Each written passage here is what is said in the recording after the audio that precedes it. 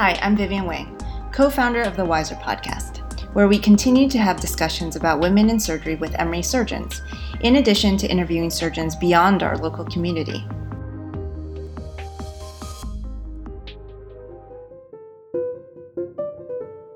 Welcome to our first episode of Season 4.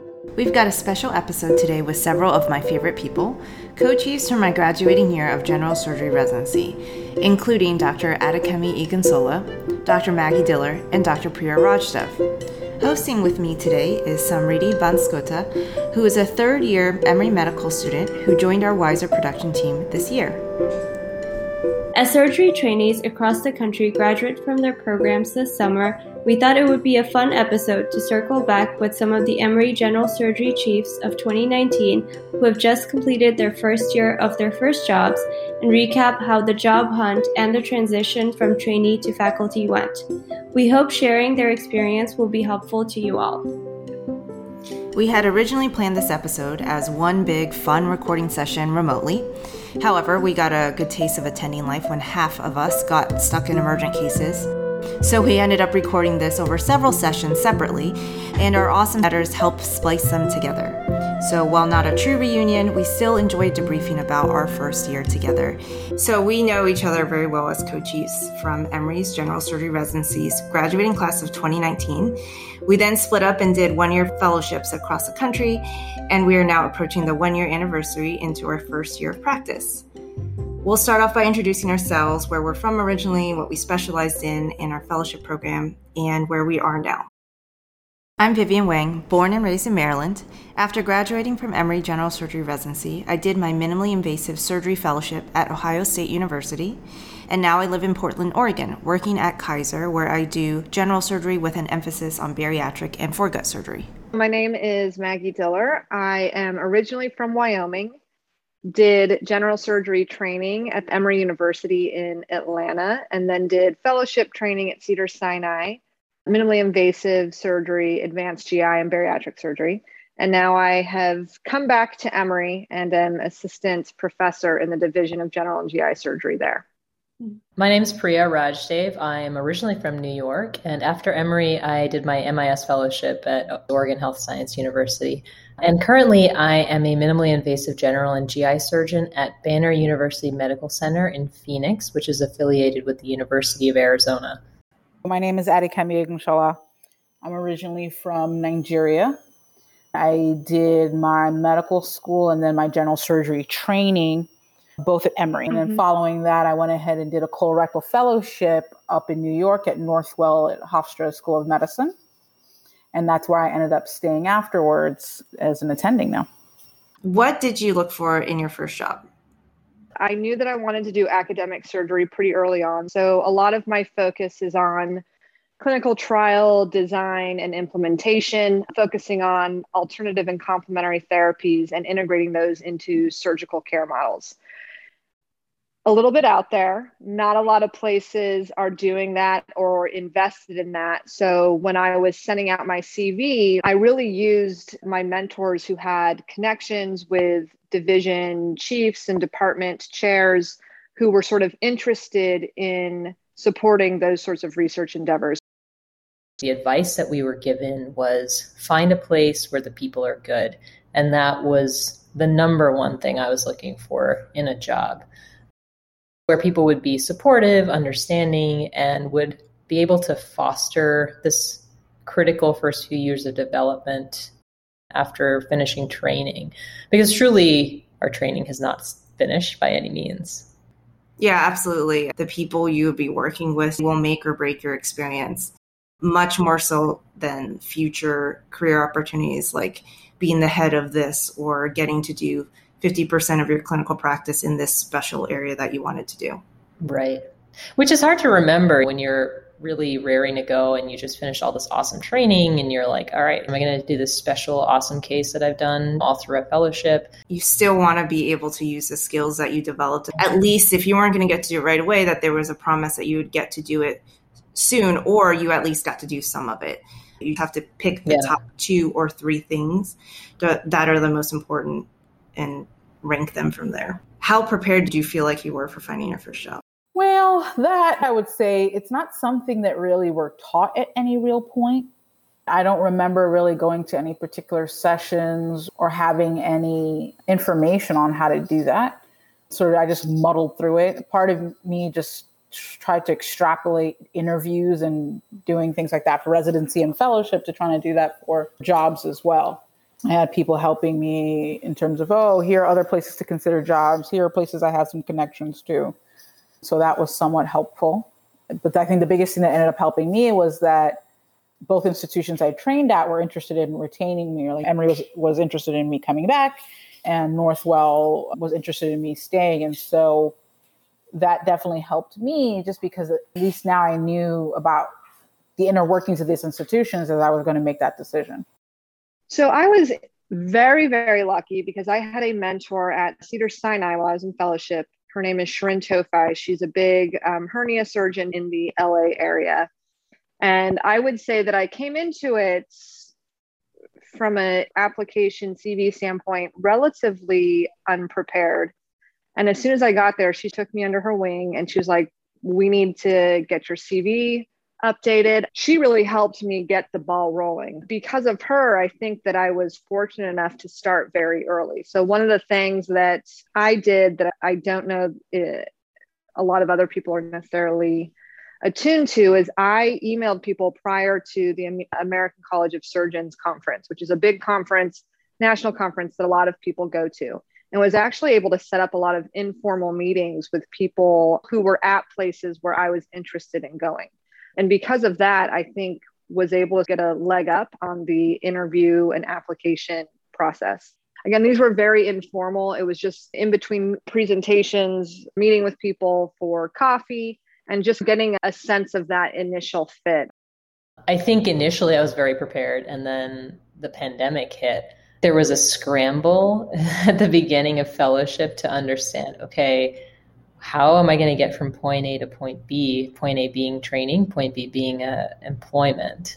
And I think we all did multiple different things, right? We all sent out cold calls. We all applied for jobs through messaging boards or online forums. And then I think we all did networking as much as we could in person because we were fortunate enough to have in-person meetings at the end of 2019. It's so different than all of your other application processes that you've now been through 2 or 3 times in your medical career, which is so scripted.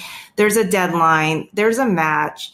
I mean, it's so anxiety provoking, but at least it's going to happen and you're just going to be told where to go. And here it's just all up to you. The things I relied on, other than prior fellows that had graduated, were the websites for whatever societies you're part of. I check them every day. Yeah, me too. And if you're in a field where you have reps that you work with closely, oftentimes because they have a network across the country, they can ask a rep in whatever city you're looking for a job. If you're trying to find a private practice or a community type of job, sometimes you just got to know the people. And so the reps can be helpful for that. They're totally an underutilized resource, I think. What about any job hunter people? Did you utilize any of them? I didn't, but my co-fellow did, and she had some success with them. Her eventual job didn't come through the sort of headhunting agencies, but it's definitely something that it's easy to poo-poo when you're steeped in academia, but it works. Do you know anyone who couldn't get the job they wanted and had to go to Plan B, and what did they do?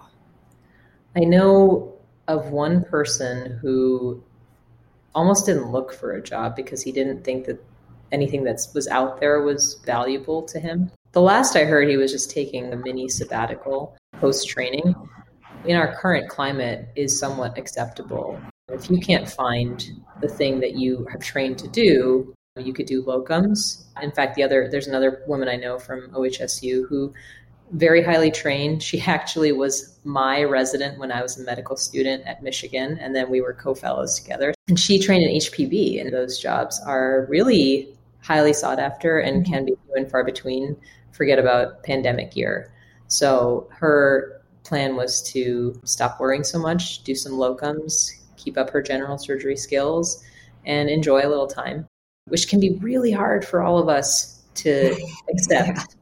we're all told that you want to find your first job as one that you'll stay in for at least 3 years, preferably 5 years. Right. But I think in certain circumstances, like a pandemic or big life changes, family changes, whatever it is, as long as you have an explanation for it, I think people understand that. I agree with that 100%. Now, the only trouble with us saying that is that we both have the luxury of having jobs that were pretty much our plan A. So it may not feel that way. And then I don't know really how someone who's hiring sees that. I don't know the answer to that. And I think that our mentors would tell us, oh, it's fine, don't worry about it. But I wonder what reality is.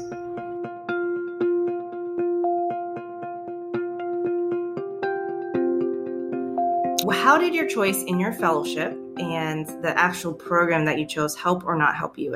I'm very happy with where I ended up going for fellowship. It gave me a chance to really just hone in on things that are specific to my field in terms of colorectal and really feel more solidly trained in that particular area. For me, it ended up being where I stayed for my job. So it was very helpful with my job. But even now, I still find that I use all of that training constantly, both from my residency and fellowship and what I do. And I would say a lot of the surgical fields are going towards specialties. And so the majority of people who are entering the job market surgically have done some form of a fellowship, whether it's MIS, colorectal, surg-onc, whatever it might be. And so it makes you more marketable. I felt like it helped a lot. I chose to do MIS fellowships really because I wanted to be a general surgeon. I felt like at the time that I graduated, in order to be a really great general surgeon, I wanted to improve not only my laparoscopic skills, but my robotic skills as well. Now, some people choose those sorts of fellowships, MIS and bariatrics in particular, because they have a very specific type of surgical pathology that they want to do, either foregut surgery or bariatric surgery. I do like those things, but that was not why I did the fellowship. I felt like what it did for me was give me tools that I could add to my toolkit. So I did think it made me a more marketable general surgeon. I feel very comfortable as a general surgeon, and I can now do these, use advanced technologies and advanced techniques to treat a variety of surgical diseases. I also think it helped increase the pool of interviews that I got. So my program for fellowship was very foregut heavy, which means I did a lot of esophagus and stomach operations, which boiled down to esophageal cancer, reflux disease, paraesophageal hernias, almost exclusively, actually. And of course, there was a bariatrics component, which got cut down. And so those numbers fell. But that was the big two things in my training. And I also did a lot of solid organ, which I really, really wanted to learn because it's just fine dissection laparoscopically. You can do really incredible things with just your laparoscopic tools. And I thought that was a nice evolution of our training from Emory. The job is not as aligned with what I did in fellowship. I've had to shift gears a little bit, and now I've taken the next step in minimally invasive training, and I do almost exclusively robotic surgery. I didn't really know the breakdown of what I would be doing when I joined. I just knew that I was being recruited to do bariatrics, but it hadn't opened yet. I knew it was just going to continue to grow. For foregut, I was replacing someone who had recently retired who did some foregut, but at Kaiser, there's a pool of people that do foregut, and so things just get divided equally. So I didn't know all those details. I just knew that they promised me they would get me on the robot. I knew I was going to do bariatrics to some degree, and I would get some foregut, but I didn't know if that was going to be 1 or like 20 a year. But it's certainly met my expectations, and I think it will continue to hopefully go beyond that. What I failed to mention was that part of the job here in Phoenix was that we are building an academic department. So there's room to build, there's room to grow. And so there is an expectation that you evolve into things that you may not have expected that you would do. I didn't realize being the first year out, you get whatever cases come by. And some of my first cases were some of the toughest cases I've ever done, which is not the way you're taught how to do it. Now I'm thankful for that because I'm enjoying the cases I get. But it is something to think about. Like, you have to be very confident in the training abilities and your ability to pick up a phone and call an old mentor for help, things like that? I have relied a lot on calling people for help. And again, it comes back to the people or who are around me. What I try to do instead of deferring is getting another person in the room to do the case with me. The people who are going to be looking for jobs in rural areas, I often think about them and I often think, hey, if I'd gotten this case and it was just me, what would I do? And there are those people out there who are graduating and who are going to be the only thing in town, which is very intimidating, but people do it. They learn.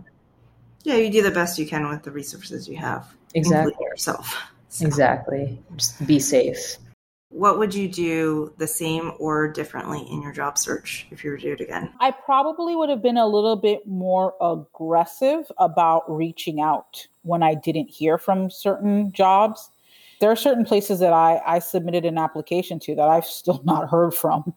I don't think you can start too early. I think emailing and making connections and utilizing all of the mentors that you have at your disposal. As soon as you finish residency, they're going to be studying for written boards, get your CV updated, start thinking about a cover letter, and have those done so that come September, you can start, sending those out.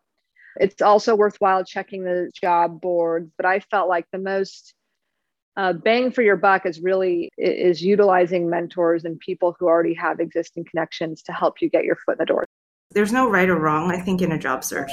That's a problem, right? You want to start early, but the jobs come out when they come out. They don't come out on your academic schedule when you're going to graduate for fellowship in that perfect timing. And so it's okay to wait, not that you should procrastinate, but we all have this sense of doom if we're sitting around searching and nothing's popped up. I've had a very diverse interview process. So I don't think I would do that differently because it gave me a good perspective and it helped me figure out what I wanted to do. And even if it's online, or at least the first time they'll talk to you on the phone and get a sense of what it is, I think it's always good just to at least have that conversation because you might make new contacts that you could use in the future, even if it's not the right time right now for a job.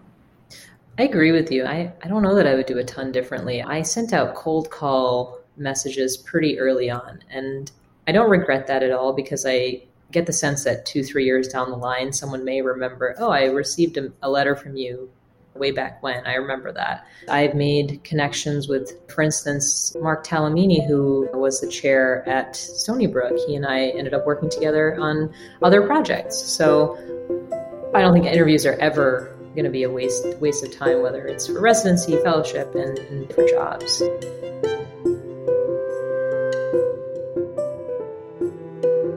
Things you should ask for when looking for a job on the interview. Because of my research interests, I really wanted protected time.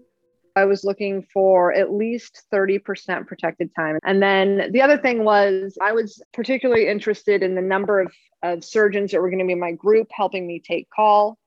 And then I was also asking about what types of cases they were going to be offering me. And then little things like, are you going to have block time right off the bat? So where I am now, I had to do a certain number of cases before I could even be considered for block time. And then you come to find out that they may not have any block time to give you. So block time, when is your clinic going to be? Are you going to have academic days? Another thing that was important to me was what sorts of funds were available to me for starting a research program. Was I going to have a clinical research coordinator? Was I going to have access to people who would help me with IRB regulatory efforts?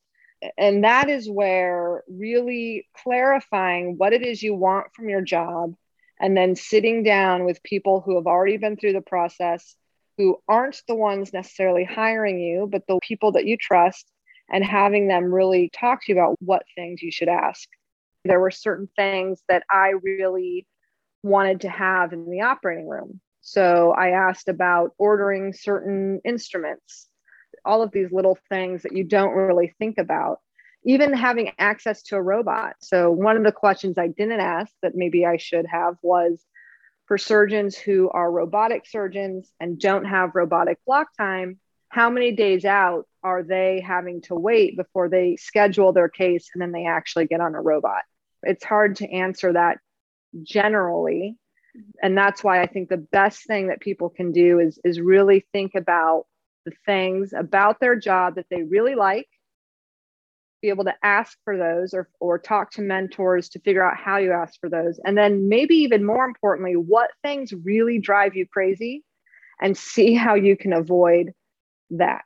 We want to find out about things like salary and whatnot, but most of that stuff will be outlined and you'll figure out pretty soon whether or not it's on par with everything else. I wanted to make sure, one, who are my partners? What are they comfortable doing? Find out more about them from other people if you can. Are they people that you're going to trust to take care of your patients when you're away? Because it's important to have a good support system. Otherwise, you're going to burn out if you're constantly feeling the need to be there to see your patients every 2 seconds. What's the call schedule? What's your expectation for that call schedule? What's your support during that call schedule? I take general surgery call I'm in 3 hospitals, in one of the hospitals I'm in, and it's a completely PA-run system. So the PAs are in-house. They're the ones seeing the consults. So for instance, I wanted to know if there's butt pus at 3 a.m, am I driving in to see butt pus at 3 a.m? Because that's the way that system is set up. So really understanding sort of those nitty gritty everyday things, because that's the stuff that burns you out. That's the stuff that frustrates you. So, I'm starting off as an attending. My caseload may not justify me having my own personal PA, but is our understanding that if my caseload significantly increases and my patient load increases, are we putting it in the budget for me to have somebody dedicated to me in 2 years? What are my support staff options now and down the road? What are some of the services you're going to need in the hospital? For instance, again, some of this is colorectal specific, but I wanted to know, do we have wound ostomy care nurses? So just trying to really sort out the resources you need and what you need to help you grow and to facilitate that. And part of that might be even asking established surgeons in whatever field you're interested in, what are some of the things that they had starting off? What are some of the resources they didn't have that they wish they'd had? The broad question is, how do you see me fitting in here? What are your expectations of someone you're hiring for this position? And how do you see them becoming a part of your group? My co-fellow, who asked about call and understood what the call was, but it has functionally ended up being a full week of general surgery call at a time with questionable coverage during the rest of the time. So it's almost as if they brought her on because she's a young gun who can operate. So hopefully people are upfront with you when you ask that question. Yeah, I was thinking about this. How do you know if they're lying or not lying? For me, it was helpful because it was a group practice. Number one, I had inside information from someone who was my former fellow, and he had no incentive to lie to me because I was going to be his partner. And plus, I had the luxury of meeting several different partners in the group and individually, so you could verify what they said with one another. True. But if you are being hired for like a small private practice and you really are talking mostly with the head person, how do you know? I would hope that their incentive in hiring someone is that it would be someone who would stay for a long period of time, because otherwise, why are they going through that effort? That's what I kept trying to tell myself. But you're right. It's hard to know. If something is making you pause and it's a red flag, you shouldn't ignore it. For example, I didn't end up interviewing, but I spoke on the phone with this guy who was hiring for his private practice. And I got the sense that he had worked really hard. He started it in a very competitive city. And he had 2 younger partners, and he was hiring a 4th person. And he said, call is great. We got to go to all the hospitals that we cover. So there's going to be a decent amount of driving, but when you're on, and whenever you're through, you can't get better than that. So this essentially means you're hiring someone so that you can completely step out of call, which you're in charge, that you can totally decide to do that, but who knows what else you're going to dump on me. It's not even like you're backing off. You're completely out of the call pool. So you just did some math and then you figured it out. I'm not very good at math, but that one I was able to figure out. Did you negotiate for your job? I try to negotiate, especially with regards to on-call pay. Didn't really get anywhere with that. So a lot of that was pretty much set in stone at our institution. This is what they were offering a lot of faculty starting from a starting standpoint. I don't think it ever hurts to try to negotiate. I just, in my experience, found that I didn't have any real leg to stand on coming on as a starting attending. Possibly future jobs or future salary negotiations. Sure. If I'm established, then maybe I have some leverage, but starting off, as long as they're paying in the general ballpark that other jobs are paying in the same region, then I didn't find that I had a lot to bargain with. I came up with this wants and needs in a formal letter to the chair at the time. She had asked for this. She said, this is a good way to practice asking for what you want, regardless of whether it's this job or any other job. And in fact, I used it for other jobs to try to negotiate a contract. The bottom line is I put down what I want clinically, what I want academically, what I want from a teaching role, and what I just generally want from a job, formally down on paper, and what my future plans were, how I would actually accomplish those things, sent it to the chair. She said, okay, maybe a year or so or 2 years or so, these titles could be something that we could have you do, and then we can eventually renegotiate an academic component to your contract. It's down in writing.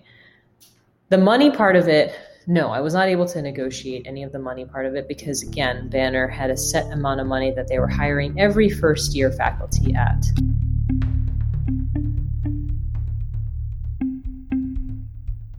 So let's talk about the transition from a trainee to the one making the decisions. What was that like for you? So I actually felt like the transition was very easy. A lot of that I owe to coming back to my home institution. I knew the system. I know my partners. I trusted everybody explicitly. And I felt like I was very well trained. There is a new level of stress that comes with the amount of responsibility you feel and have as an attending surgeon. I feel like as a resident, when there was a complication, there was still always like this shared responsibility. You had your attending there. And as an attending, I feel much more alone in that. It is difficult. And even though everyone said that it was going to be difficult, and I listened to them and I was like, yes, I know it's going to be difficult. Let me prepare myself mentally for it. I still am like every day, man, I am drained because instead of being able to talk to someone about, hey, this is what's going on with the patient, now it 100% is what I say is going to happen. Do you have debates with yourself in your head or even out loud? Yes, I had those debates all the time. So then I would come up with a list of patients who I said, hey, this is my plan. I'm either 90% sure or I'm 50-50 split as to one of these two plans could work. What's the better plan? I'd find a time when my senior partner was free and I'd be like, hey, let's look at these scans. And she would give me insights that I hadn't even thought of. And then the second thing is that when I'm in the operating room, I'm constantly talking.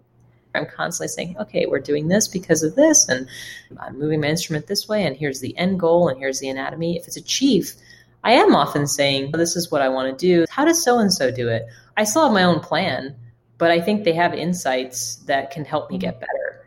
What great things have you found about being attending? I think for a lot of us, by the time you're done training, part of you is just ready to be done and ready to start. There's so many different ways to approach things. And as you're training, you start to realize that you create your own way, which is a combination of things you liked and didn't like from all the people you get to work with. That was one of the best things about finally no longer being a trainee was finally I got to do things my way. That's something I'm still immensely happy about. I've been telling everybody this. There is light at the end of the tunnel. I have enjoyed being an attending and a surgeon so much. There are many times in which you want to quit. I actually did quit. When I came back from the lab, I quit and was going to try and do physical medicine. I had all sorts of non-surgical ideas for what I was going to do, and then realized that the quickest way to start paying off my loans was just to finish surgical fellowship. So I had some pretty dark days in residency. And as someone who has had those dark days, light is at the end of the tunnel. I feel very grateful to be here. I didn't expect to like all of it so much. It was very refreshing to be, oh, I like my job. I'm glad I went into this. I love operating, which you kind of knew. I mean, hopefully, otherwise, why did you become a surgeon? But I really enjoy a great day, even if it's just basic general surgery, because then it's not stressful. But you know what I also found more fun than I thought it was is clinic. I actually enjoy clinic. And if I have a well-balanced work week, I don't mind a day or 2 days of clinic because you get to talk to the patients you're going to operate on. You get to start that relationship or you get to close that relationship. Hopefully they're doing well post-op. I've liked it. Oh, there's so many great things. Okay, number one, you have more control of your time, which is a daunting task. And it can actually also be a really horrible thing about being an attending because no one's telling you what to do or where to go. I've found that it's very fulfilling to really hustle and fill up your schedule with operations and say, yeah, I made that happen.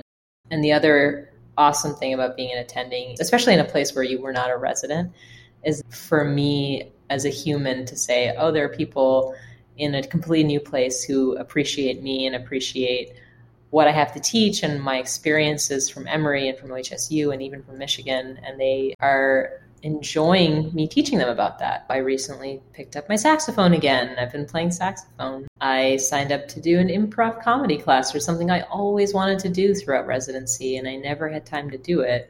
At first, I was sitting at home being like, all right, why am I not operating? But remember all those other things that are part of your personality? It's time to get back to those things. My next question, things that you were or were not well prepared for. So learning how to relax, not well prepared for that, but we are teaching ourselves. Yes. Anything else? One of the things that I didn't maybe realize was that regardless of whether you're doing private or academic medicine, you have to market yourself a little bit. I've spent probably about 6 or 7 months really trying to build my practice. It was very slow at first. COVID definitely didn't help.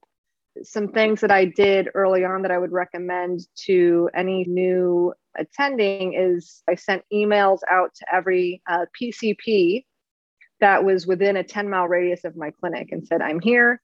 These are the things I do. This is my cell phone number. Call me if you have a surgical question. I think the other thing is being a manager.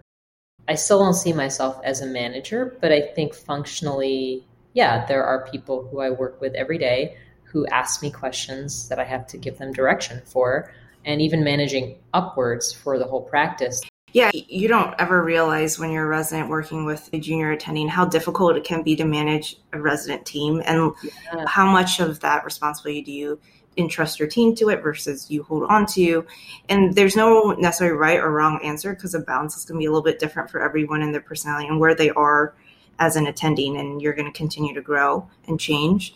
For me, especially with my bariatric and foregut patients that are very protocolized, it's so much easier for me because I've developed my order set and my dot phrases just to do it all. That's not something I expect the residents to do, but at the same time, you do learn by putting in the orders. If I am going to do 3 or 4 bariatric cases in the day, it's just easier for me to do it.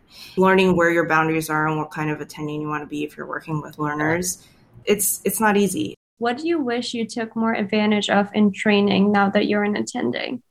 There were certain details during surgery residency cases that I wish I'd taken note of. I wish I'd made little cards of certain surgeries and like this exact suture we use, positioning. You think you'll remember some of this stuff and you don't. Especially as we become more senior in our training, we can think that we have it all figured out, or I don't need to do this case. I don't think there's ever any case too small.